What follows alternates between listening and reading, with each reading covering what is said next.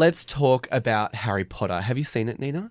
Have I seen Harry Potter? Jake, Yeah. I'm the biggest Harry Potter fan. Do you remember that scene in the 7th film, The Deathly Hallows? The last one? No, the second last one, part 1. Harry, Ron and Hermione are chasing down the Horcruxes. Those are the artifacts that they're trying to find and destroy so they can kill the big bad guy called Voldemort. And there's this one scene where they're in the massive wizard bank called Gringotts, and they're down in the vaults trying to get into Bellatrix Lestrange's vault. Bellatrix Lestrange is my main idol in life, but yeah, she's a bit of a nut job. She's also one of Voldemort's main followers. Well, they make their way into the vault and they're looking for the Horcrux. Accio Horcrux. And I should probably say that this vault is massive. It's filled with things like golden goblets, jewelry, gold coins, other magical valuables. And then Harry spots it over the other side of the vault. So he begins to slowly creep over to it, but then he kicks over a goblet. And then that turns into 2 goblets, then into 4 goblets, and then things get pretty crazy. Hey, Daddy, the Gemino curse. Everything you touch will multiply. Give me the sword.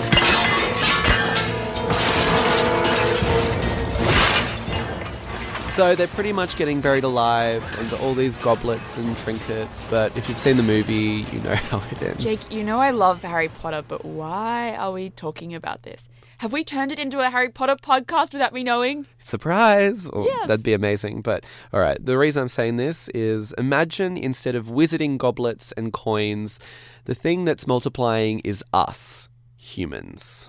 And to put this in perspective, I'm going to do a quick run of how quickly people are being born around the planet. Are you ready? Yes, go for it. Okay. Now, babies, now, being born, now. You know, I could probably just keep doing this, but I'm probably going to pass out. That's a lot of babies being born. Baby overload. It equals to about 2 or 3 people being born every second around the globe. And with only a finite amount of space to put everyone, when are we going to run out of room?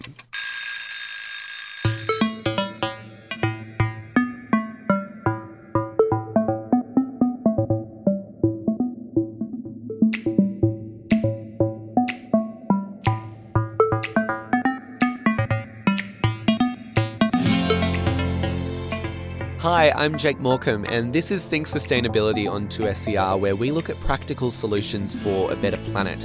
Now, normally I've got Ellen Leabeater in the studio with me, but she's off in Europe for a month, so here is Nina Kopel. Welcome. Hello, thank you. Such an honour.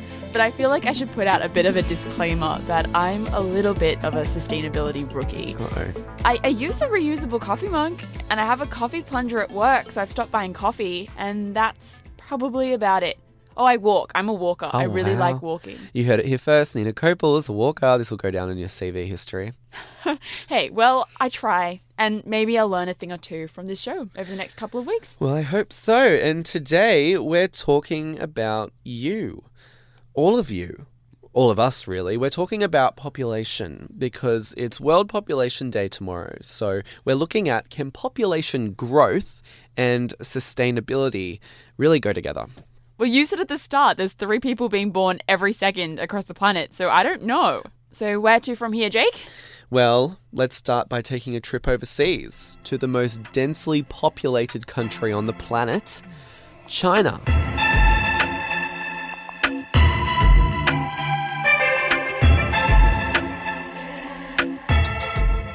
They always say that you got whatever you want. You grow up so happy. You are the happiest girl in the world, like that. This is Ying. Ying is currently studying architecture at the University of Technology, Sydney, but she grew up in China, in a small countryside area in the Gansu province. I didn't feel in that way at that moment. I mean, I didn't realize I was so happy I could get what I want. When they was a child, they didn't have television, they didn't have even bicycle, so... Ying is talking about her parents. My father, he said he was nearly starving when he was a child. So I just realized, they think I'm so happy because compared with them childhood, I had a best childhood. Ying was born about 2 years after the one-child policy was introduced in China in 1980. But for her, being an only child wasn't really a big deal.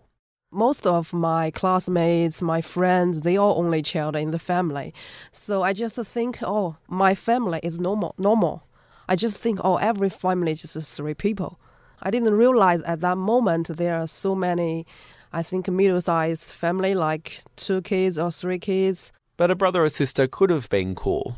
Yeah, sometimes I just wish play with my friends overnight. I mean, when I'm back home, I'm just the only child in the room, so I couldn't play with them when I'm out of school. So sometimes I just wish they could stay with me overnight like that.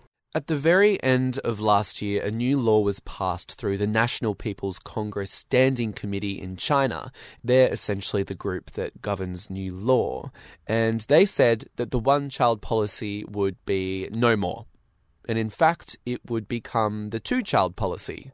It would effectively work in the same way. Couples would be able to have only 2 children, and they'd have to get approval to have that second child. And it would still be a measure to try and control the exponential growth of people in the country. But there's another reason why 1 became 2, and that's because of the economy.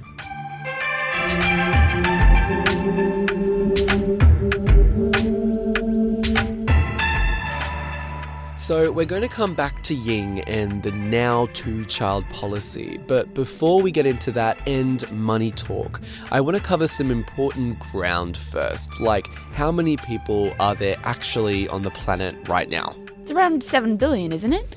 Well, if we want to be extremely accurate, or more so accurate, it's around the 7.44 billion mark at the moment. But that number's set to go up faster and sooner than you might think. The figure that's generally given is 9 billion, but that's on the low side. There are other predictions that go higher than the 9 billion. It could be as high as 11 billion, for instance. This is Sandra Kank. And I'm the National President of Sustainable Population Australia. Now, these projections are for different times. The United Nations has projected by 2050 there'll be over 9 billion people on the planet, and by 2100 about 11 billion. But there are variables that we have to take into account for these estimates. Depending what happens in that time period. I mean, if we get, say, severe food shortages and droughts and deaths of people, particularly in developing nations, then those numbers could drop down. But in the end, the population discussion boils down to one thing: the availability of renewable and natural resources. Probably one of the best places you can look at that is in relation to seafood. Now, if you buy seafood, you will have seen how the prices have just gone up and up and up. If I go and buy a kilo of King George whiting fillets here in Adelaide, I'm paying about $47 a kilo. Now, that is just an impossible amount for most people to pay. And it's occurred because it's a resource that's out there in the open. Nobody owns it, nobody contains it, and everybody says, well, it's for free, I can have it, and nobody can put any restrictions on me. And we find that at the moment, something like 70 to 80% of the world's fisheries are now overfished. I find it hard sometimes to grapple with the idea that the population is growing so rapidly. Because in Australia, we have this massive chunk of land, but so few people compared to other countries. Well, according to some, that calm won't last forever. It was the first time we've added an extra million in less than 3 years to get from 23 to 24. So we're growing numerically in record numbers at the moment. This is Mark McCrindle. He's a social researcher and demographer, and he's referring to the tipping of Australia's population at the beginning of this year over to 24 million people. But we're still growing about 1.4% per annum, which is about 300,000 people per year. It's essentially one new Canberra every year, or putting it in another way, it's about 2 new Darwins. In fact, almost 3 new Darwins every year. One of the reasons that Australia's population is growing, Mark says, is largely due to the fact that we're living longer. we are aging, and that's because the median age, or the average age of an Australian has been moving up. So if we go back 3 decades ago to the mid-1980s, our average age was 30 years of age. Today it's 37 years of age, and within 3 decades it'll probably be about 40 years of age. What that means is that there are more people over that mid-30-something point than there are people under it.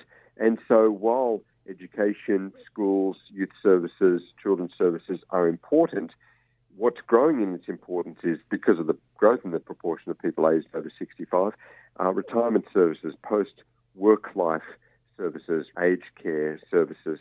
It's an interesting oxymoron in that we're talking about population growth as something that potentially is a negative threat in the long run, but also at the same time, it's socially great that we're living longer because we want longer lives. Exactly right. I mean, that's a good point that, you've got what might be a challenge for a nation. There's more people, so can be increased crowds, or takes longer to get to work, or you've got to stand on the public transport these days compared to the past, or you might have to wait longer to get into to see your doctor or at the hospital. That's the reality, if you like, at a national or a community level. But as individuals, we're part of that population growth. We're glad we're here, aren't we? And that's a good thing. So the number of people in Australia, the population is on the rise, but this isn't happening everywhere. In fact, some countries are going the other way. Look at Japan. They are the oldest nation on the planet by way of average age, largely because there's a very low birth rate. There's almost no migration to speak of, and there's been population contraction. So they've actually gone backwards in population. The birth rate is not keeping up with the death rate, essentially, and without migration, they are not growing. And in fact, in a lot of areas, they're shrinking, which can create a real economic challenge and an employment challenge. Which brings us now to our economy talk.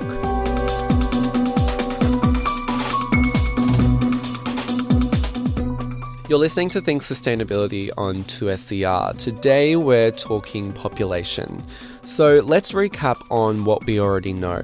Global population numbers are on the rise, and we're using more and more of our renewable natural resources. Some countries are growing faster in population numbers than others, and we only have so much room on the planet. So how does this all tie into the economy?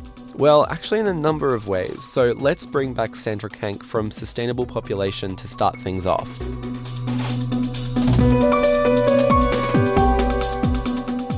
In the short term, there is a gain from population.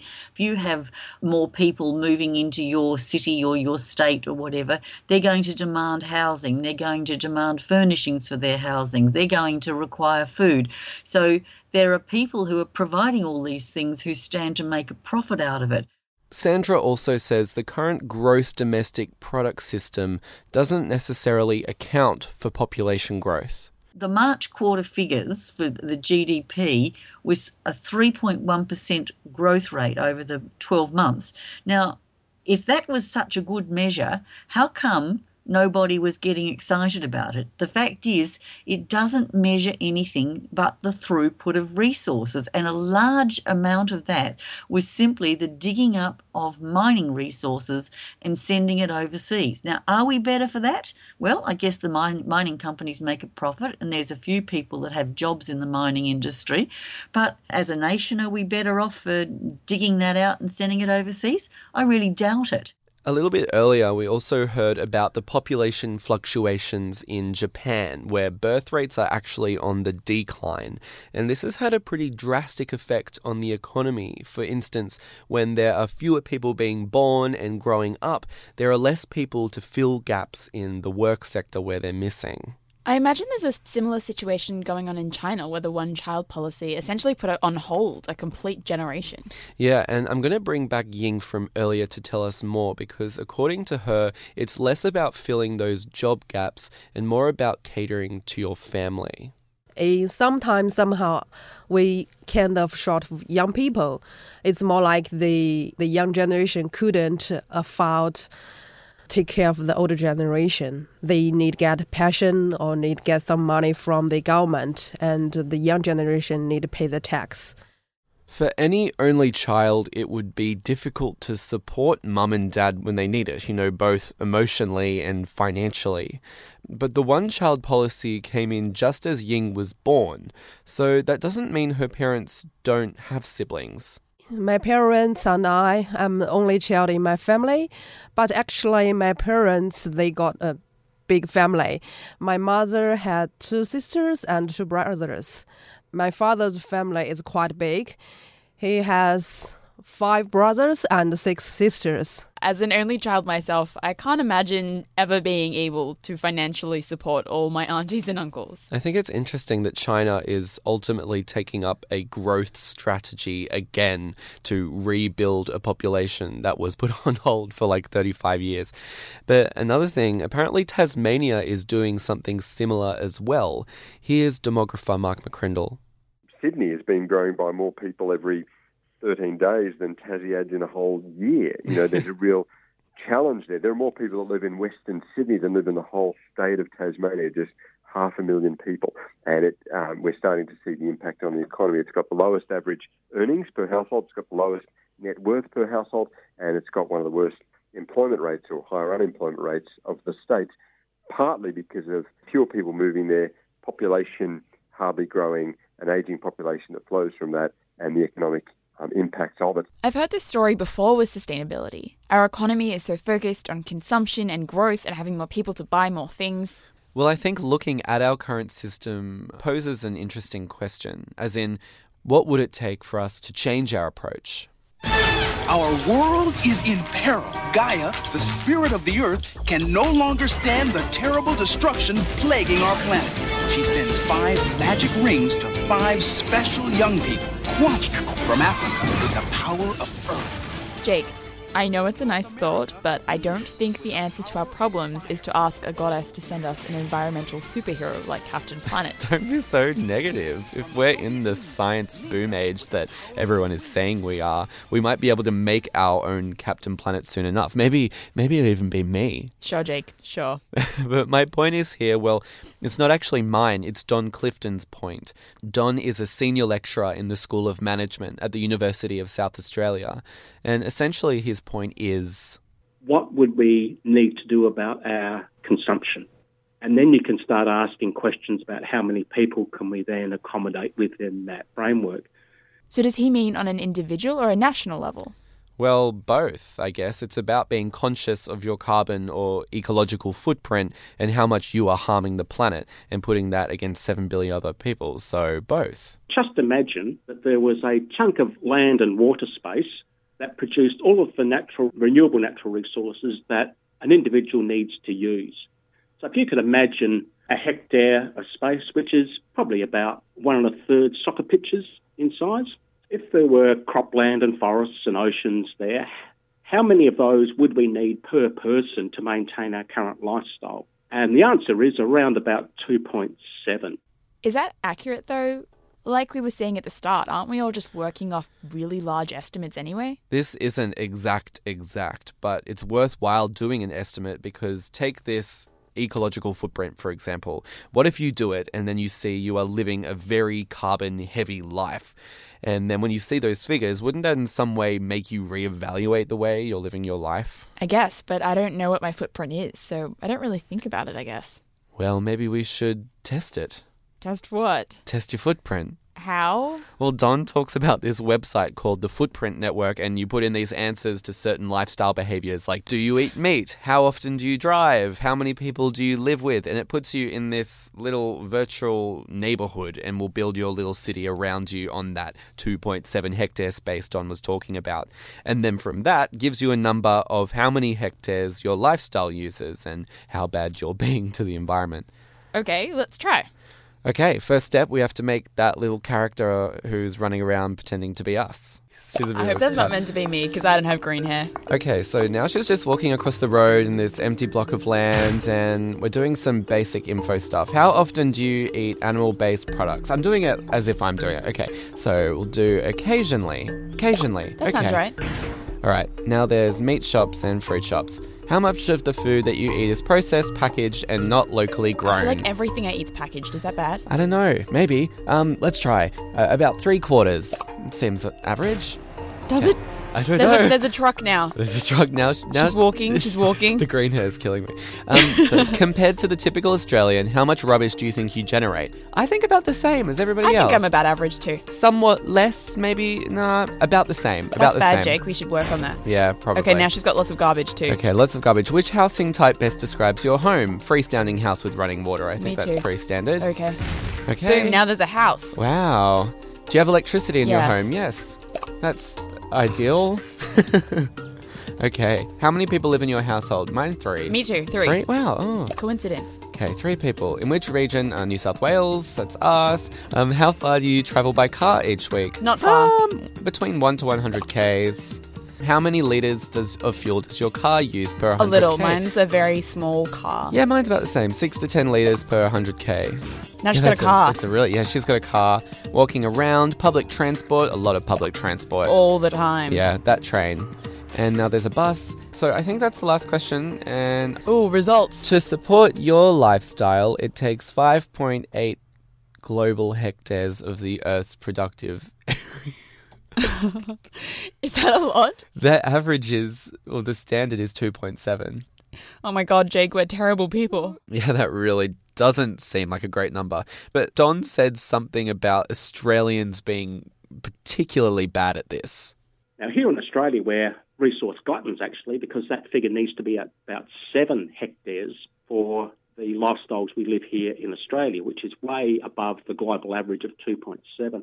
When you work out what's actually physically available, it's really only about 1 hectare. 1 hectare? What am I going to do with 1 hectare? I can have like a pond, a bed, I can have a llama. And unless we can get that down a long way, then having this question about how many people we can sustain is really a bit of a dumb question. This takes me back to what we were talking about before with the economy, and Don says that our political system in the same way is unable to register population growth. And if you can imagine a political party, let's say we had political party X that was going to go and contest the next federal election and came out with a platform to say, hang on folks, we need to look at a different way our system works and let's move away from the idea of continued population growth, stop thinking about economic growth in terms of those GDP numbers. You'd just get slaughtered. You really would. The newspapers would have a field day, the other political parties would slam you, and it just doesn't get anywhere. And without that ability to have this sort of legitimate conversation, we're just heading down a path without facing the realities that we need to face. There's another important part of the story I feel we should go back to, and it's that idea of controlling populations. It's people. Soylent Green is made out of people. It may feel like something that's still just science fiction, and obviously the movie that is from Soylent Green is a science fiction movie. But population control or human population planning has happened in places like China and to a smaller extent some countries around Southeast Asia. And of course, this doesn't happen in every instance, but things like forced abortions, inadequate contraceptions, abduction of people has happened to people. So the question is, how do we find that balance? How do we ensure that we as humans don't exceed the planet for what it's worth, and in the meantime, prevent these things from happening to people? Here's Sandra Kank from Sustainable Population Australia. What we do know is that there are hundreds of thousands of women around the world who want the choice to have family planning and contraception but can't get it. We also know that once women do have access to it in developing nations, that this is the single most important cause for people getting out of poverty. When women know that they can space the children that they are having or decide that they're not going to have more, they take control of their destinies. The children that they bring up in turn have an expectation that they too are going to be able to control their destinies. So control comes in individuals being able to choose that. Jake, I don't want to rain on your parade, but is there really a solution here? We're doing lots of theoretical talk, but what's the answer?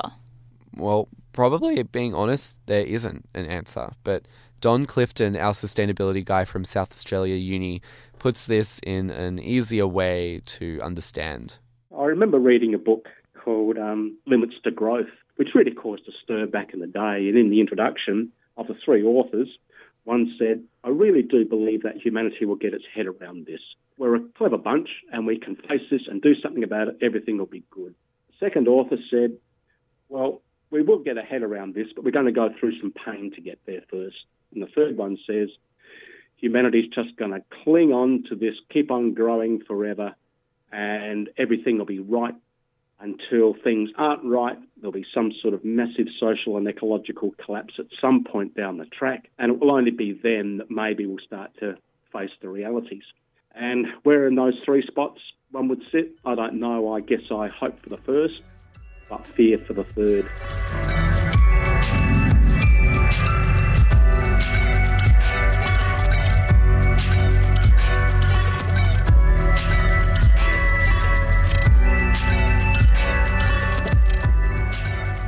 So if we're going to do a come full circle kind of thing and go back to the question I wanted to answer at the start, can population growth and sustainability go together? I'm going to say that there's cautious optimism that they do. And no, I don't want to end on a doom and gloom note, but having our governments and higher powers meet us halfway and really take that message on board that there are more of us and there will continue to be more of us, it's pretty much crucial. Anyway, while I was putting this show together, I have to admit I didn't know where I was going to start or where I was going to finish, and we've covered a lot of ground in the middle block there. But there's something I learnt which I didn't think I needed to learn, and I learnt it anyway, is that population is people. I know, right? Who's this phony that forgot that we aren't just numbers on a tipping scale? But I learnt that there are different stories to tell, and this whole population debate is hard because it's not black and white. I'm going to bring back Ying from the start, and what she's going to say represents her situation and not everyone's. I feel like I should make that clear. But I liked what she said about her upbringing in China and how it was the way that it was due to the one-child policy. I always feel I had a big gap with my parents' generation. It's not just only about only child. It's also about our grow up.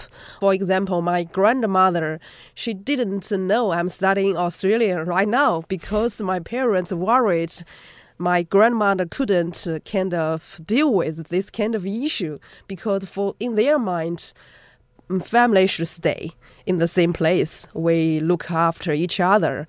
They think study overseas is, sometimes they don't think it's that good. For me, I think it's quite good. I'm individual, I'm independent, I'm kind of get lots of experience. I knew new culture, I'm studying English, and I feel quite excited about that. But in their imagination, my life should be have a nice husband and have lovely kids, stay in my hometown with my whole family. This is their imagination of my life, but my life is totally different.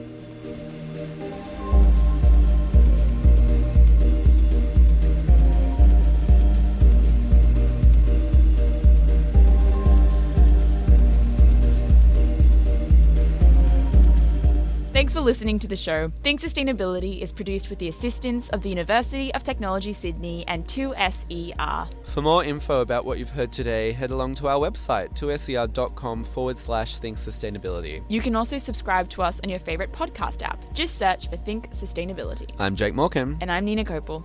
See you next week.